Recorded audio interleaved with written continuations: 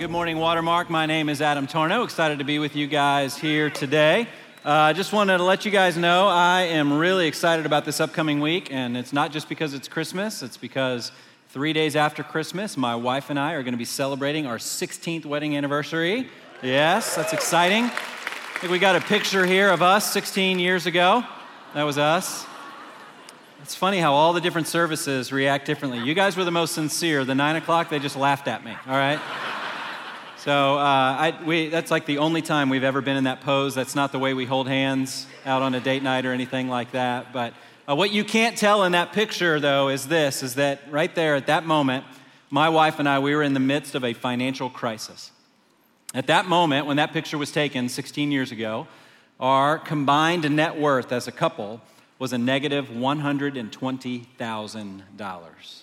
We had very few assets, and we had a whole lot of debt. In fact, the minimum payments on that debt was more than we were paying in rent for our little one-bedroom apartment that we were about ready to share together. Now, it was not a secret when we got married that was our financial situation. That was not information that we shared with one another on the honeymoon of like, oh yeah, forgot to tell you, I got some debt, all right? That was all stuff that we had talked about. We knew that. Our friends knew that, our family knew that. Now, if you were gonna, though, back up 13 months earlier when I first met Jackie and we first started dating, would have I thought that's where we were gonna be if we got married? No, that's not what I would have expected was gonna be our financial situation.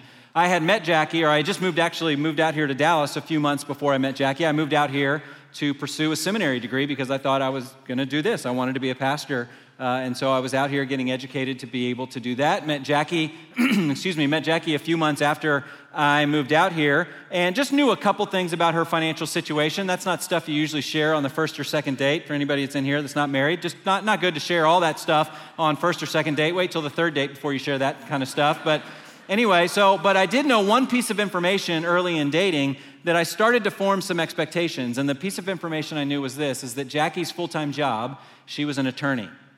Now, I don't know what you saw growing up or what kind of expectations you have when you hear somebody's an attorney, but when I grew up, my parents were big fans of the TV show L.A. Law, and I kind of watched some things there. I binged on some John Grisham novels, okay? When I was in college, I'd read The Firm. I started to develop some expectations of what the financial lifestyle was or the financial situation was of somebody who was an attorney. And so I don't know, I'm sitting here as a seminary student and this relationship is progressing. And I just started to think, you know what, Lord, I think this is the way life is supposed to work. You follow God's call on your life and you move halfway across the country and you go to seminary and you pursue a life of full-time ministry and God blesses you with a beautiful attorney wife. I thought I was living Psalm 37:4. I delighted myself in the Lord and He was giving me the desires of my heart. I did not know that I desired a sugar mama, but I was really okay. I was okay with that. And so that's all I knew, and then we start dating and things are going better and we're realizing, hey, I think this may be moving towards marriage, and so there's some conversations we need to have, and we knew we needed to talk more about our financial situation. And so I'll never forget that night when Jackie and I sat down to talk about it. I showed up over at the duplex that her and a friend were renting at the time, and we sat on this green couch, and I know where I was, and I know where she was sitting, and I was really excited about this conversation. I was like, I'll go first. Here's my financial situation. I've got about $20,000 in student loan debt. I've got no credit card debt. I've got a couple $1,000s in my savings account. I tutor accounting part-time right now for an hourly rate, and I'm going to seminary, and I'm going to be a pastor, and I have no clue what my financial future is going to look like. So that's me. What about you? And I was all excited to sit there and just learn all the details about this life as an attorney. And she said, well, here's my income, and I'm leasing my car, and I've got no savings. I got a couple $1,000s in credit card debt. And I was like, all right, hold on, let's go back to that income number. I want to make sure I understand that. Was that annual? Was that your annual income number? I was expecting that that's your bonus, right, on top of your other income. And she, come to find out, she was working for a nonprofit, and that's where she was practicing law. And then also come to find out that John Grisham writes fiction.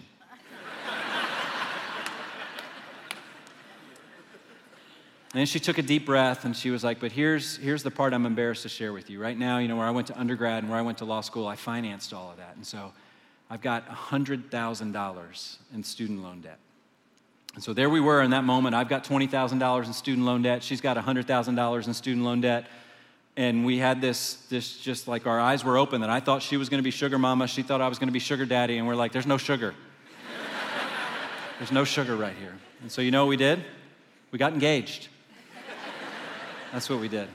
Now, we started to talk about this and realize that, okay, we're going to have to do something with this. And so we were a part of Watermark at this time, and this was when Watermark was meeting over at Lake Highlands High School, and there's a ministry here at Watermark called MoneyWise, which teaches some of the basics of financial stewardship and financial management. And so if you were in a situation like me and Jackie and you were kind of didn't know what to do, you could call up MoneyWise and they would meet with you. And so we called up and scheduled a meeting with somebody, and the gentleman that we met with was an elder at the time. His name was Kyle Thompson, and he was kind enough to meet with us. And I remember he sent this worksheet over to us and said, I want you to fill out some of this information that'll guide our conversation. And up at the top of that worksheet was, what are all your assets?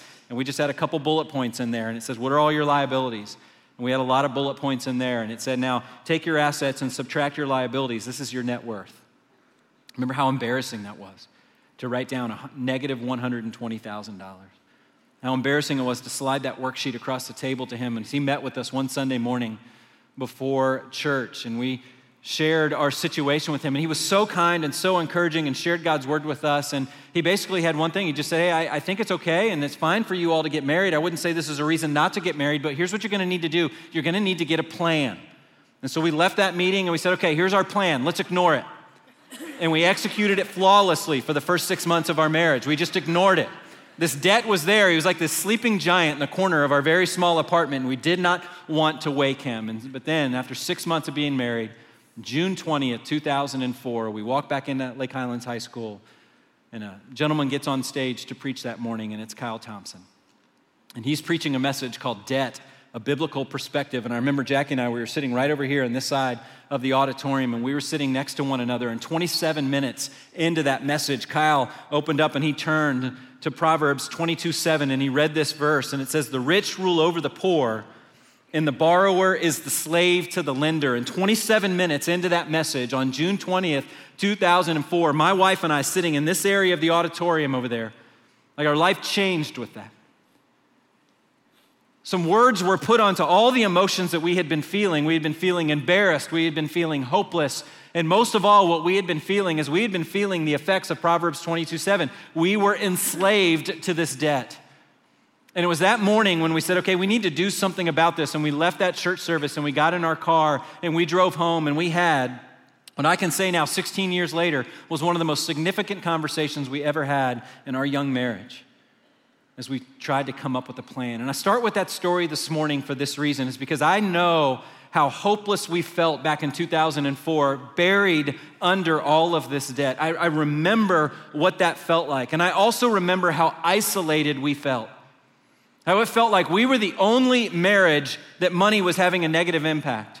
We were the only people that were being impacted by this thing called money. And what I know now, I did not know then, what I know now 16 years later is that we are not the only marriage that was being negatively impacted by money. We were not the only individuals whose lives were being impacted by money. Every single one of us, regardless of where you are on the financial spectrum, money impacts all of us. And as we put a little period at the end of this volume of This Is the Life, I think it's really apt that we're ending talking about this subject here this morning, that we're talking about money and possessions. Because here's what's true. What's true is this, is that money is powerful. And not many things in this life rob you of life more than an unhealthy relationship with money and possessions. And so that's what we're going to talk about this morning. And I think this is an incredibly important message. And the reason why this is such an incredibly important message for us is this, is that I think a lot of us view our relationship with money and possessions the same way we view our driving skills. Is that we are the best driver we all know, are we not? The reason there's so many bad drivers out there is not because of us. It's because of the other people.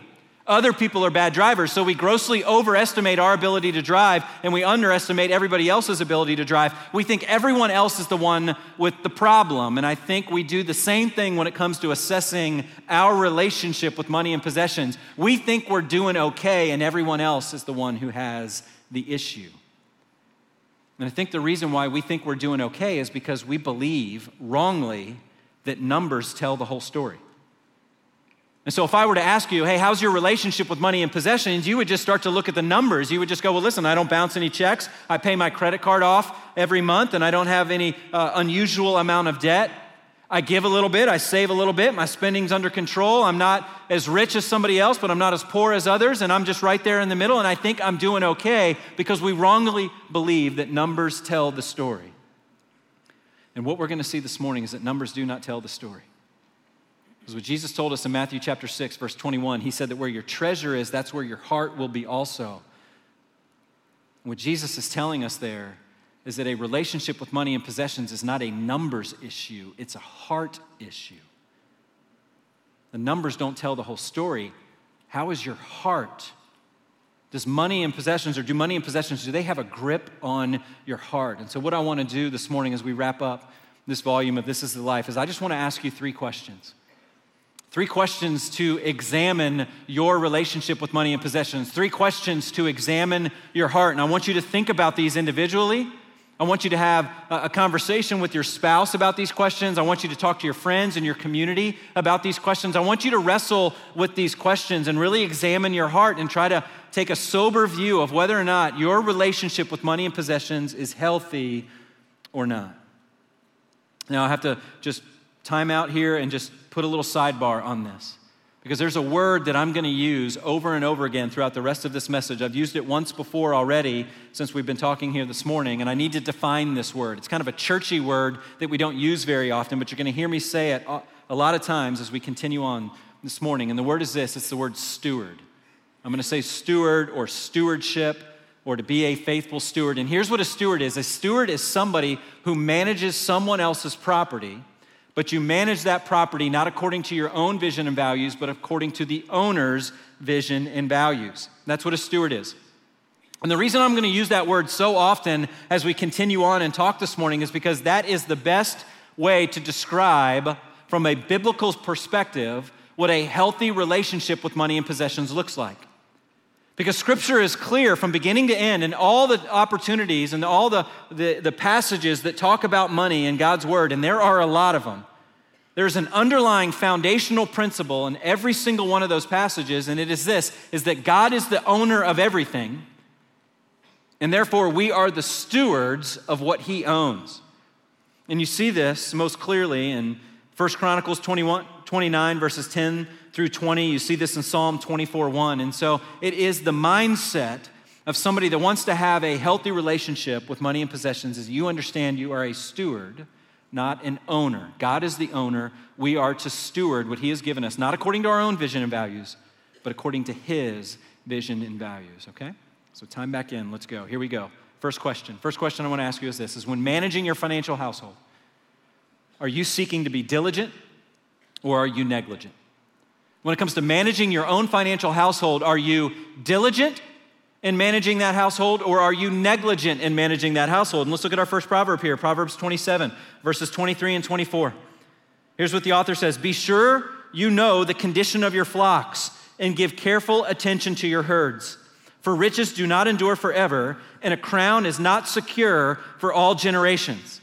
Now, you may be sitting there going, Adam, I don't know where you live right now, but I don't live on a farm. Okay, I've got no flocks and I've got no herds. Help me connect the dots here. How does this help me or encourage me to be diligent? What we need to remember is that when most of Scripture was written, the culture at that time, the economy at that time was primarily an agrarian economy. Most people were living on farms. Most people that's the way that the Lord was providing for them so that they could provide for their own financial needs. And so when the author of Proverbs here is writing this down saying, be sure to know the condition of your flocks and give careful attention to your herds, what he is saying is this: keep your financial household in order, because those flocks and those herds are how you are going to provide for yourself. And so you need to be diligent in managing those, because if you're not, as it says in verse 24, riches do not endure forever. So be diligent in managing your financial household, because if not, things can get out of control in a hurry. And you don't want things to get out of control. Life is hard enough as it is. You don't need your financial household to get out of control and bring even more pain and misery into your life. And so he is encouraging the listeners to be diligent in managing your financial household. Because if not, things can get out of control. And another reason why he's encouraging them to be diligent, which is what we just got done talking about, the theme that runs throughout all of Scripture, is because those flocks and those herds, they're not yours. You are not the owner of those. And so be diligent in managing that property and those things that don't belong to you, that you are just stewarding. And so the first indication that we have a healthy relationship with money and possessions is that our heart wants to manage our financial household with diligence, not with negligence. It wants to manage with diligence, not with negligence, because things can get out of control really, really easily. And I want to say this, I don't think it's gotten easier to manage your financial household. It may be easier now to not live in an agrarian culture where we're having to manage flocks and herds and crops and all that kind of stuff, but there still is a challenge today living in 2019 to be diligent with our financial household. And that's because our economy now, maybe it's not agrarian, but our economy now has all this digital cash. We just don't see cash anymore that much, right? Things just get direct deposited into your checking account, and you've got debit cards and you've got credit cards and you've got Venmo and PayPal and Apple Pay. We're just not holding on to cash anymore, which means these transactions are just flying all over the place, and it is really, really difficult to manage all of those transactions. And now when we're out there and we're spending or we have all these transactions, we don't even have the same emotions anymore that we used to when we used to have cash. I was even thinking about this, about what life was like for me when I was about 13, 14, 15 years old and I started earning money. I was mowing yards in my neighborhood. I was paid in cash. And I would take that cash and I would put it in my wallet. And the more cash that I had, the fatter my wallet got. And so for me, all I had to do to be diligent to manage my financial household was just not lose my wallet. That's all I had to do. In every financial transaction, there was an emotion attached to that cash. If I went to the baseball card shop and bought some baseball cards and I took a $20 bill out, that hurt. Like I felt that emotion of taking that out and seeing the wallet get thinner and put that transaction over there, put that money over there and watching it change. There was emotion attached to those transactions, and it was so much easier to track it all. And nowadays, in this digital cash economy that we live in, we don't even feel that same sense of remorse like we do when we're handing over cash. I was just trying to think about what I do feel when I go out and have some transactions nowadays and I'm using my debit card or my credit card. I do have some emotion, but the emotion that I feel when I use my debit or credit card is this: I just feel annoyed. Because that chip reader still takes a long time. And then when it's done with you, it gets all temperamental and mad and just starts beeping at you like, get it out, get it out, get it out. And it just throws me off. And so I just feel annoyed. You know the other emotion that I feel when I go out there now in this digital cash economy? When I spend, what's crazy? I feel like I'm earning. Think about what a Jedi mind trick the credit card companies have played on us. They have gotten us to the point where we feel like spending is earning. Somehow, they've gotten us to believe that points are more valuable than dollars. So you'll go spend $500 and you'll be like, yeah, that's $500, but it's 1.5 times the points. I think I'm winning in this transaction. I just want to remind you, we all need this reminder. Spending is not earning. Spending is spending. And in this culture that we live in with digital cash and these financial transactions that are flying around all over the place, things can quickly get out of control. We need this reminder that our riches do not endure forever, which is why British psychologists have declared that the most depressing day of the year is January 24th. There's a lot of factors that go into that, but one of the primary factors as to why January 24th is the most depressing day of the year is because that's when the credit card statements for Christmas start to show up. And there's a lot of us in this room that January 24th is going to happen, and you're going to get that alert that your credit card statement is due, and you're going to open that up, and you're going to look at it, and you're going to be like, whoa, it did not feel like I was spending that much. Things got out of control quickly. And so we need this reminder that when it comes to managing our financial household, we need this reminder to be diligent, to be diligent. And the reason we need to be diligent is because riches don't endure forever. Things can get crazy in a hurry. And so you may be thinking, all right, well, what's a really practical way that I can be diligent? And I think it's this. It's not rocket science. It's just budgeting and tracking. Do you have a spending plan, and do you track your expenses? Do you have a spending plan, and then do you track your expenses, and do you compare them to the spending plan? That's just the basic blocking and tackling of being diligent. And you have a spending plan and you track expenses, not to be a nerd. You do it to be diligent, to sit there and go, I don't want to be negligent here. I just know that things can get crazy in a hurry, so I want to be diligent, and so I'm gonna have a plan and I'm gonna track. But the other reason we need to seek to be diligent is the other reason that this was written is because it's not our money. It's not ours. And if we're not diligent to track that, and we're not diligent to manage that financial household, then we are being negligent with somebody's resources, with somebody else's resources. And you may be sitting there and you're going, Adam, I think I do good enough with all of this. I mean, I log on to my bank app a couple of times a month. I look at the credit card thing. I don't bounce any checks and I pay it all off. I'm doing fine. I don't know if I need to set a spending plan. I mean, the numbers are all working out. And I just want to be a friend and just go, I think that's negligent when it's not yours. I don't think good enough is just good enough. I don't think okay is just okay. That would be just like if those of us that are parents, we take our kids into the kids ministry today. And you walk back there and you drop your kid off and you show up to the classroom and there's that little half door and you look in and you just see chaos ruling in that classroom. I mean, you see kids being body slammed. You look over in the corner, it looks like there's some kids gambling. They're rolling dice. They're exchanging Lego minifigures back and forth, right?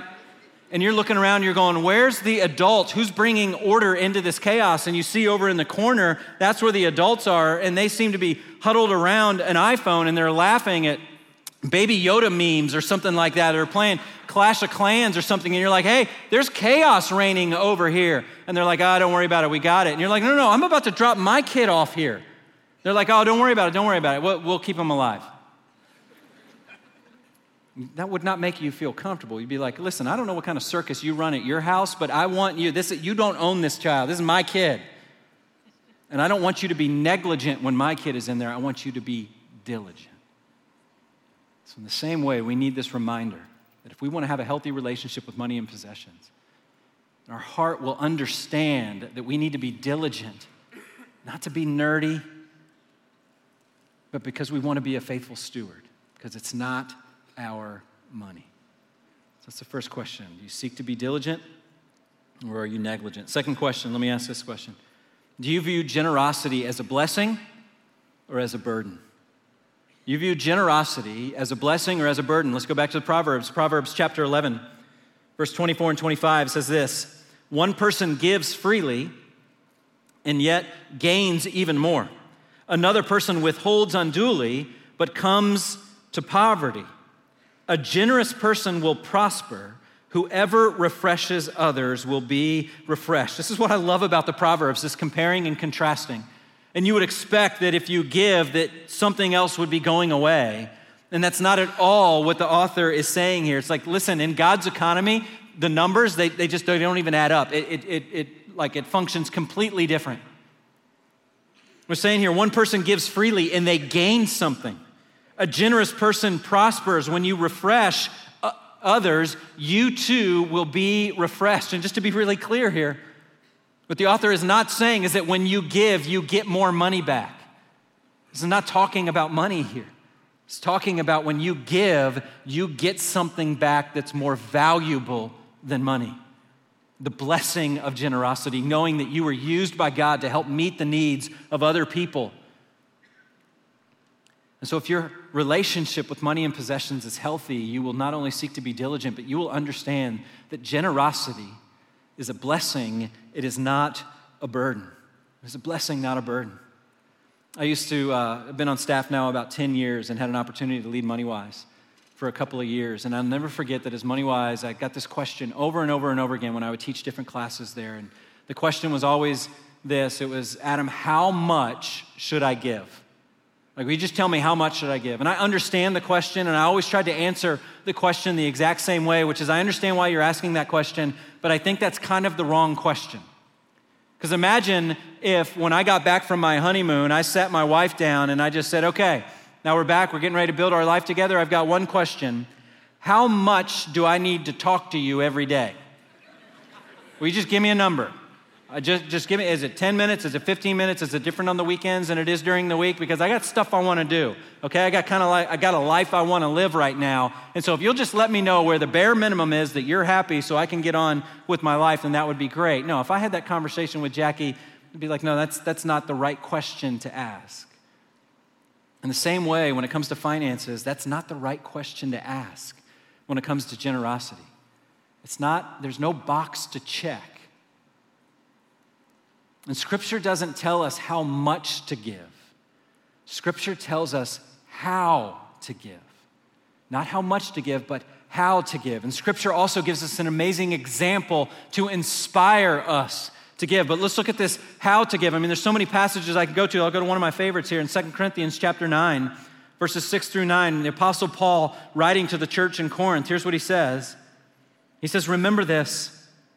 Whoever sows sparingly will also reap sparingly, and whoever sows generously will also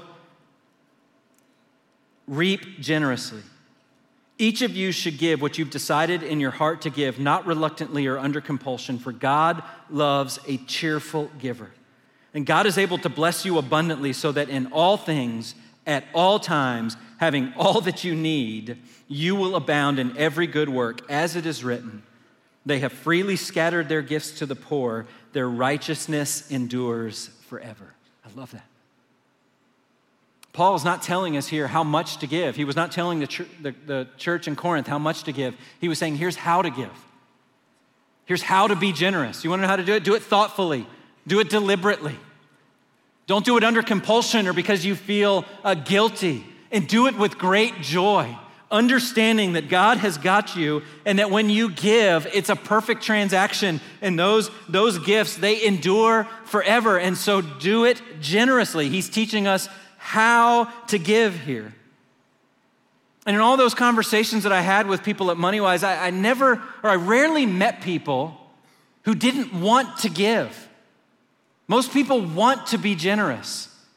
But at the same time, there's this disconnect between the desire to be generous and then acting out in generosity.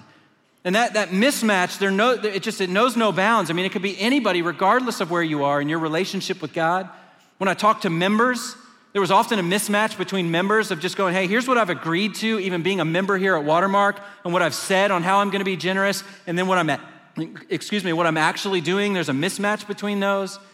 People who claim to follow Christ and people who were just exploring the faith. There is a desire in many people to be generous, but there is just not always action there. And I think the reason why there's not always action there is because our values are just all mixed up. Our values are all mixed up, and there's such a great example of this that we've seen just recently, like right around Thanksgiving. We see this thing in our culture, and I don't know if you see this, but we see this thing in our culture that right after Thanksgiving, there's this big other holiday that happens right after Thanksgiving on the very next day. What is it? It's Black Friday. You have Black Friday, and then you have Small Business Saturday. Then you get a day off on Sunday. And then you get to go waste time at work on Monday, and you have Cyber Monday. And then what happens on Tuesday over the last 4, 5, 6, 7 years? There's now Giving Tuesday shows up on Tuesday. So if you have anything left over after spending on Friday, Saturday, taking a break on Sunday, and then on Monday, whatever you have left over, be generous. I think for so many of us, there's just that mismatch in what we want to do and what we actually do because we don't have the right plan and we're just not thinking through it the right way. Our values are out of whack. That was essentially my giving strategy when shortly after I became a Christian in college. I started to read God's word and my heart started to be stirred by passages like 2 Corinthians chapter 9. And I'd never been consistently generous at this point in my life ever as a young, 20-year-old that started following Jesus. And so I developed what I thought was the most generous giving plan I could ever come up with. And I had this agreement with God. And I said, God, here's what's going to happen. Every Friday I go to the ATM machine and I get my cash out for the weekend.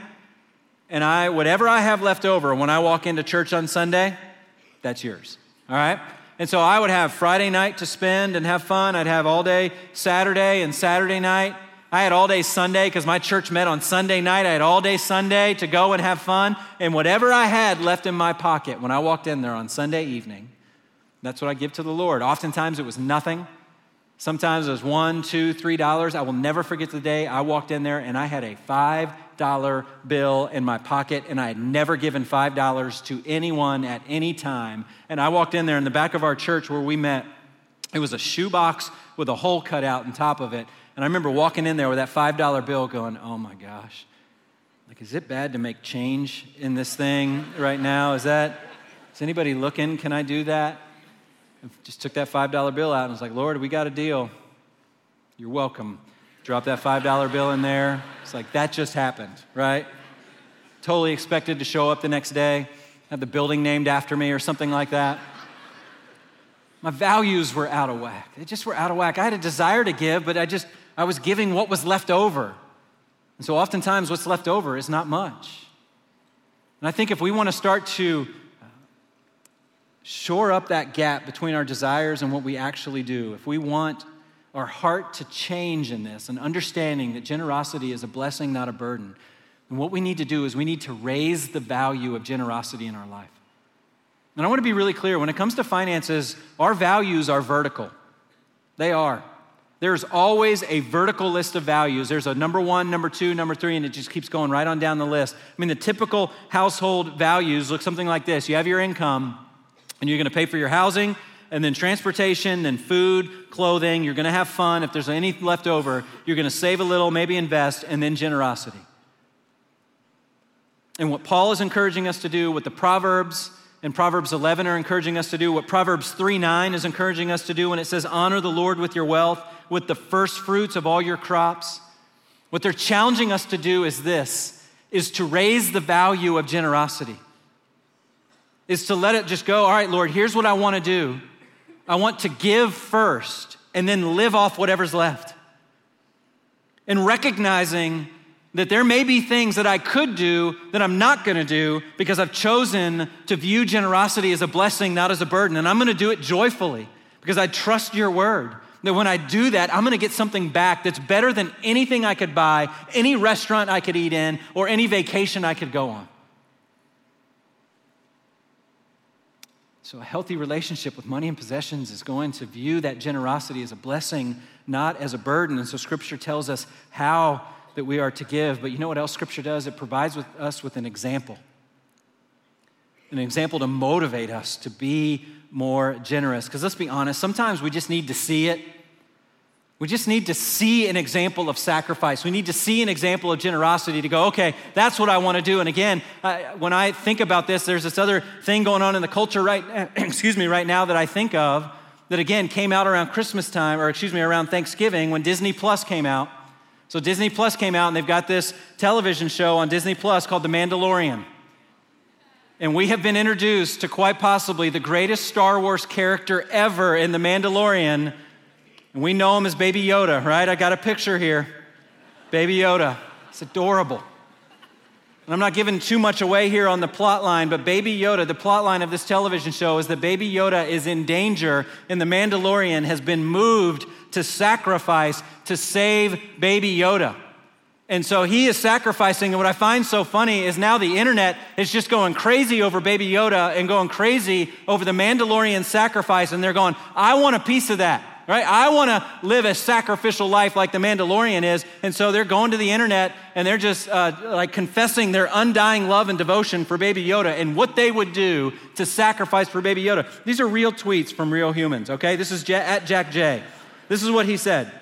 I would actually take a bullet for Baby Yoda, even though he could stop it via the Force. Neela Davies, this is what he said. He said, I've got a very little boy whom I love with everything inside me, but I would push that child to the curb to protect Baby Yoda. Right? They saw this example and they're like, I want some of that. Okay, I see what sacrifice and generosity looks like. And now I want to live and I want to be that way. And sometimes, it's just an example, sometimes we just need to see it.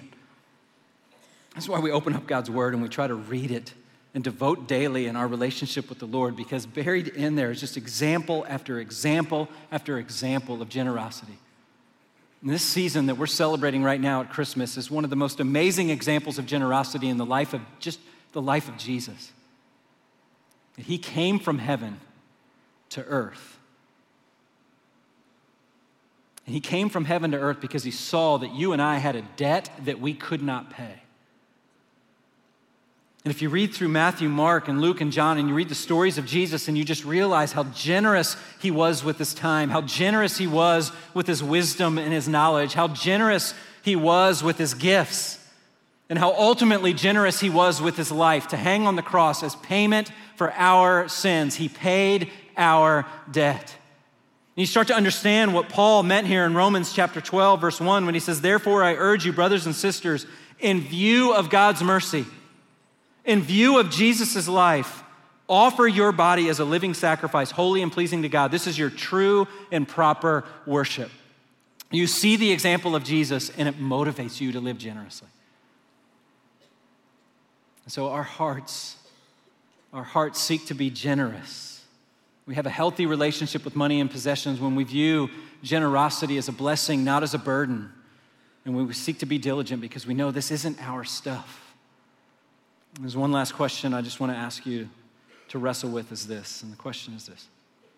Do you see financial independence as a condition of the heart or as an accumulation of wealth? When you hear that word, financial independence, or that phrase, financial independence, what pops into your mind?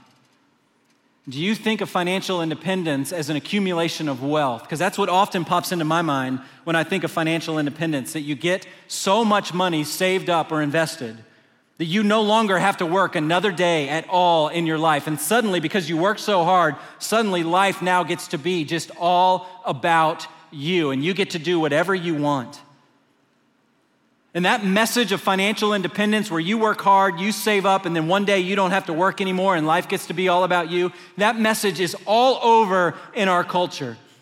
And there are investment firms and there are financial planners that are trying to sell you that is the dream come true, where life suddenly gets to be all about you. We've seen those commercials and we've dreamed about what that life would look like. I mean, just think about it. We've seen the commercials, right? You wake up in the morning, you play doubles tennis with your spouse. You have lunch at the club. In the afternoon, you paint some furniture. You watch the sunset on a wooden rowboat in the middle of this serene lake. You do some ballroom dancing at night. And if you're sitting there going, hold on, I think I've seen that, you're right. I just described a Cialis commercial.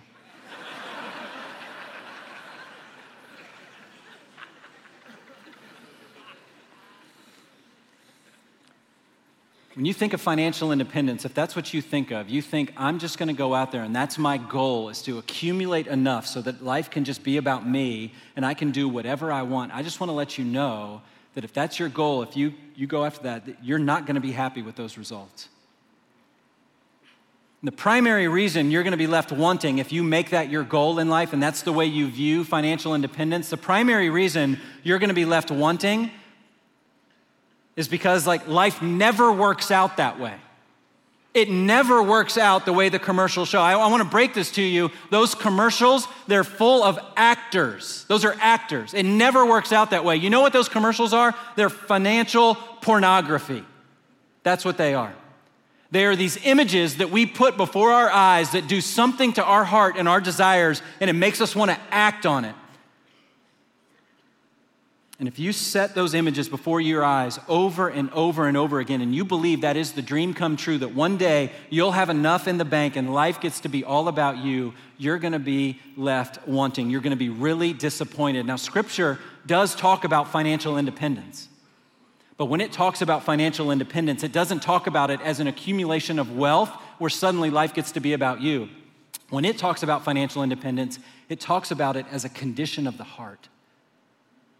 A heart that is free from the grip and the love of money. That's financial independence. That's the financial independence that is the dream come true. A heart that isn't ruled by the desire and the love of money. Let's look at it here in Scripture, Proverbs 30. Verses 7 through 9, 2 things I ask of you, Lord. Do not refuse me before I die. Keep falsehood and lies far from me. Give me neither poverty nor riches, but give me only my daily bread. Otherwise, I may have too much and disown you and say, who is the Lord? Or I may become poor and steal, and so dishonor the name of my God. I want to be really clear here what the author of Proverbs 30 is not saying, is not talking about numbers here. It is not saying the goal in life or the most spiritual class in life is the middle class. It's not a numbers issue. What the author is talking about here is a condition of the heart. He's saying, Lord, don't give me so much that my heart is so gripped by what I have and what you've given to me that I'm pulled away from that and I forget who you are. And don't give me so little that my heart is gripped by that survival where my heart is pulled away. What he wants here and what he's asking God to give him is financial independence, and that is a heart that is not gripped by the love of money. And I cannot read this passage enough. My heart needs to be reminded of that. And I need to be reminded of that over and over and over again because candidly, you know where my heart wants? My heart wants there to be a loophole in this life. I want there to be a loophole. I want there to be a loophole where you can love God and love money. That's what I want. I want to be able to love God and love his word and share it and be about his business and be fully devoted to him. But I also really want to love money. And I think some of the reasons that my heart is so drawn to try to find this loophole is definitely because of some of the images, the financial pornography that I put before my eyes. But the other reason why I think there's this loophole and why I want there to be a loophole is because I think I meet people who have found it.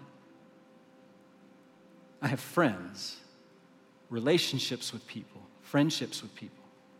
And I meet these people and I'm so impressed by their spiritual maturity. Man, you really seem to love God. You love his word. You want to be fully devoted. You disciple. You have such a maturity about you. You really seem to love God. And then I look also at other parts of your life, and you look like you're loaded too. You take different vacations than I do. Your house looks different. You drive different cars. You wear different clothes. You eat at different restaurants. I think you found the loophole, and I want it too. And what we need to be reminded of, and what I need to be reminded of is what Jesus said in Matthew chapter 6, verse 24. He said, no one can serve two masters.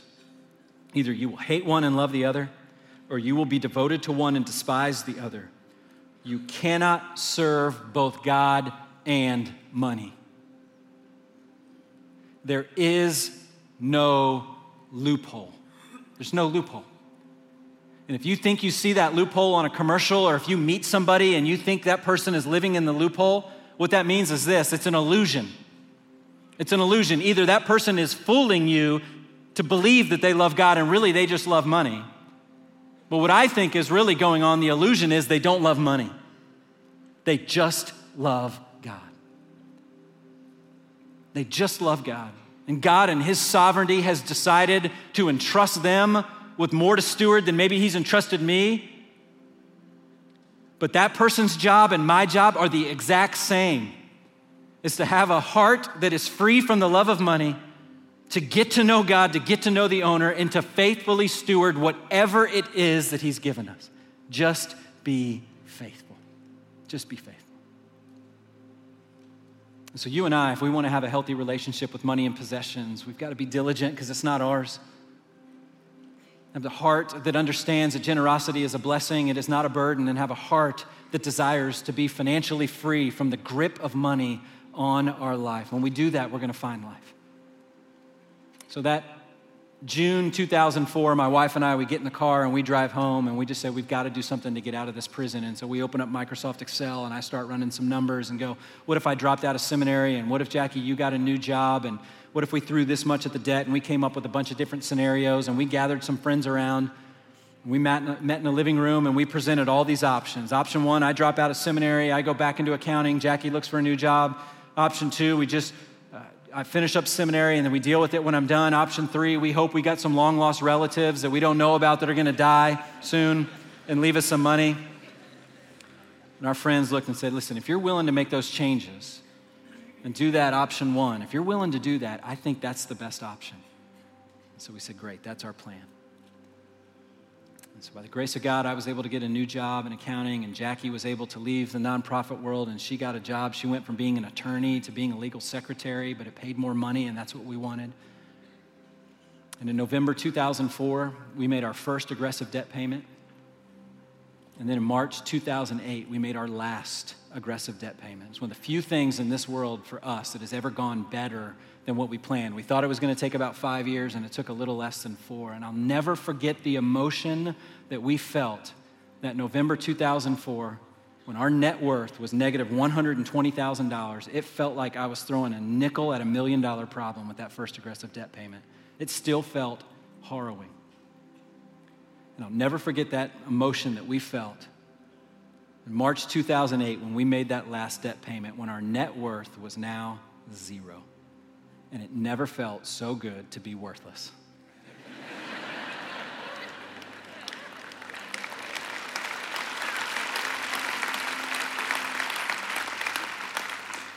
So I don't know where you are this morning, where you are on the spectrum. If you're like me and Jackie and you feel like you're buried in debt, and maybe you don't know how to get out of that, and maybe one of your first steps would be what Jackie and I's first step was to reach out to MoneyWise and meet with somebody or take the class in February. It's in your Watermark News to talk about that. Or I don't know if you're on the other side of the spectrum where God has entrusted you with much, but wherever you are, I know this, is that you cannot ignore money. It will impact your life. Money is not a source of life, but it can ruin your life. And our job is to be a faithful steward of whatever it is that God has entrusted to us. We seek to be diligent, we seek to be generous, and we seek to be free. And when we do that, like with all the topics we've talked about in the This Is the Life series, we find life as God intends. And so let me pray that we will live that way. And so, Lord, we thank you. We thank you that you love us. We thank you that you have paid our debt for us. We thank you, Lord, that you have given so freely to us. We thank you that Jesus came down to teach us about you and to provide a way to you. And we thank you, God, that you want us to experience life and we need help. We are so lured by the world's advertisements and our hearts are so enticed to want to try to find this loophole, and we just need your help. So God, I pray that you will help us to be diligent in following after you. And that you will keep our hearts free from the love of money, so that we can follow you and find life. And we ask this in Jesus' name. Amen.